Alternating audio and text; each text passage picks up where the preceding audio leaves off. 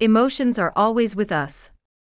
We might feel happiness when we share a laugh with a friend or fear when we approach a growling dog. But there's more to emotions than just what we feel. We can also learn to understand emotions and how best to respond to them. In recent years, scientists have increased our knowledge about the nature of emotions, their origins, how emotions guide our behavior, and how different emotions affect our bodies and minds. Understanding the origins of emotions.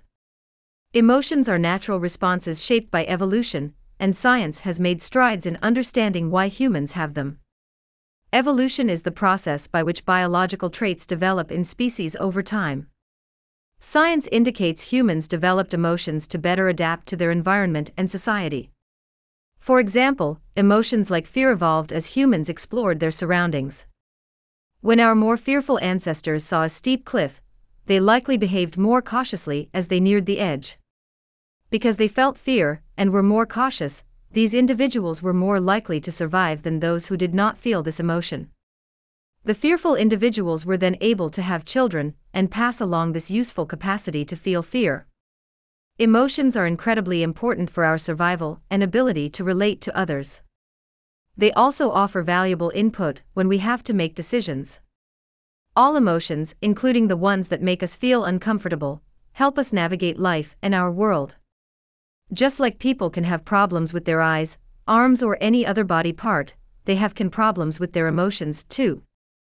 One problem might be feeling very sad or worried often or struggling to feel happy. If you think you are having problems with your emotions, talk to an adult you trust.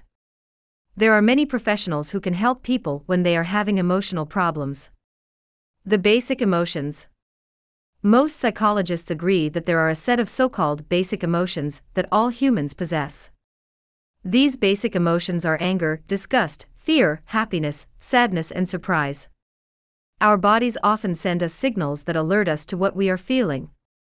The 6 basic emotions are not the only emotions. There are some other common ones too.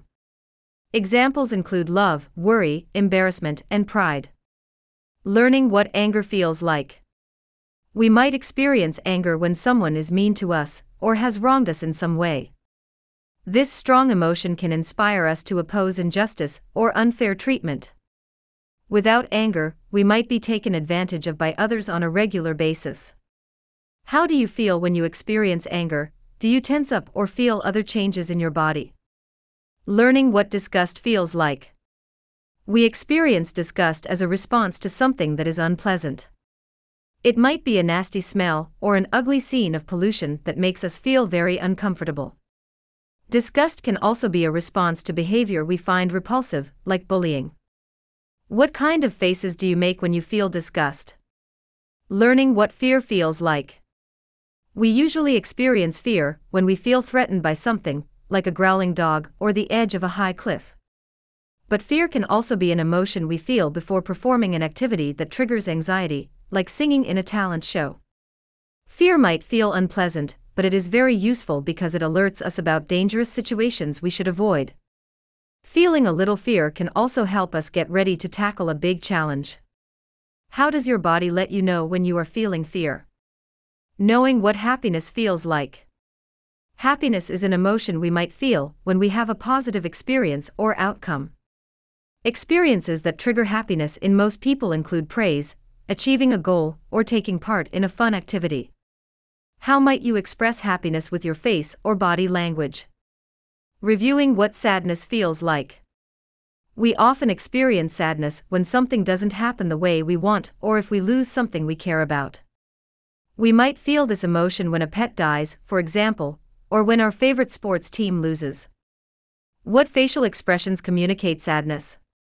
Knowing what surprise feels like.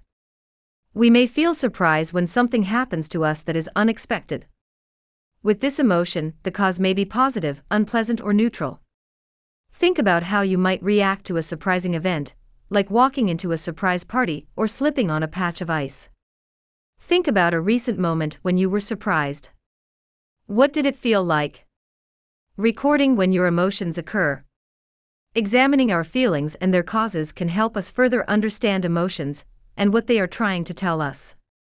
Keeping a log of how we feel, and what might have triggered that feeling can offer valuable insights. For example, maybe you notice that you are feeling angry. You might then recall that before you felt that emotion you had to wait in the lunch line for 15 minutes, and you hate waiting in lines. We can use such emotional experiences to guide how we respond to situations or plan our future actions. If we know what makes us angry, for example, we might take steps to avoid situations that trigger that emotion. In the case of the lunch line, you might decide to bring your lunch from home rather than stand in line and wait for your food. Learning what each emotion feels like. As we mature, we develop a better understanding of what different emotions feel like in our bodies and minds. We also learn that different people experience emotions in different ways. For example, our best friend may enjoy being scared by horror movies, while we dislike that form of fear. Recognizing and respecting different emotional responses can help us make smarter decisions.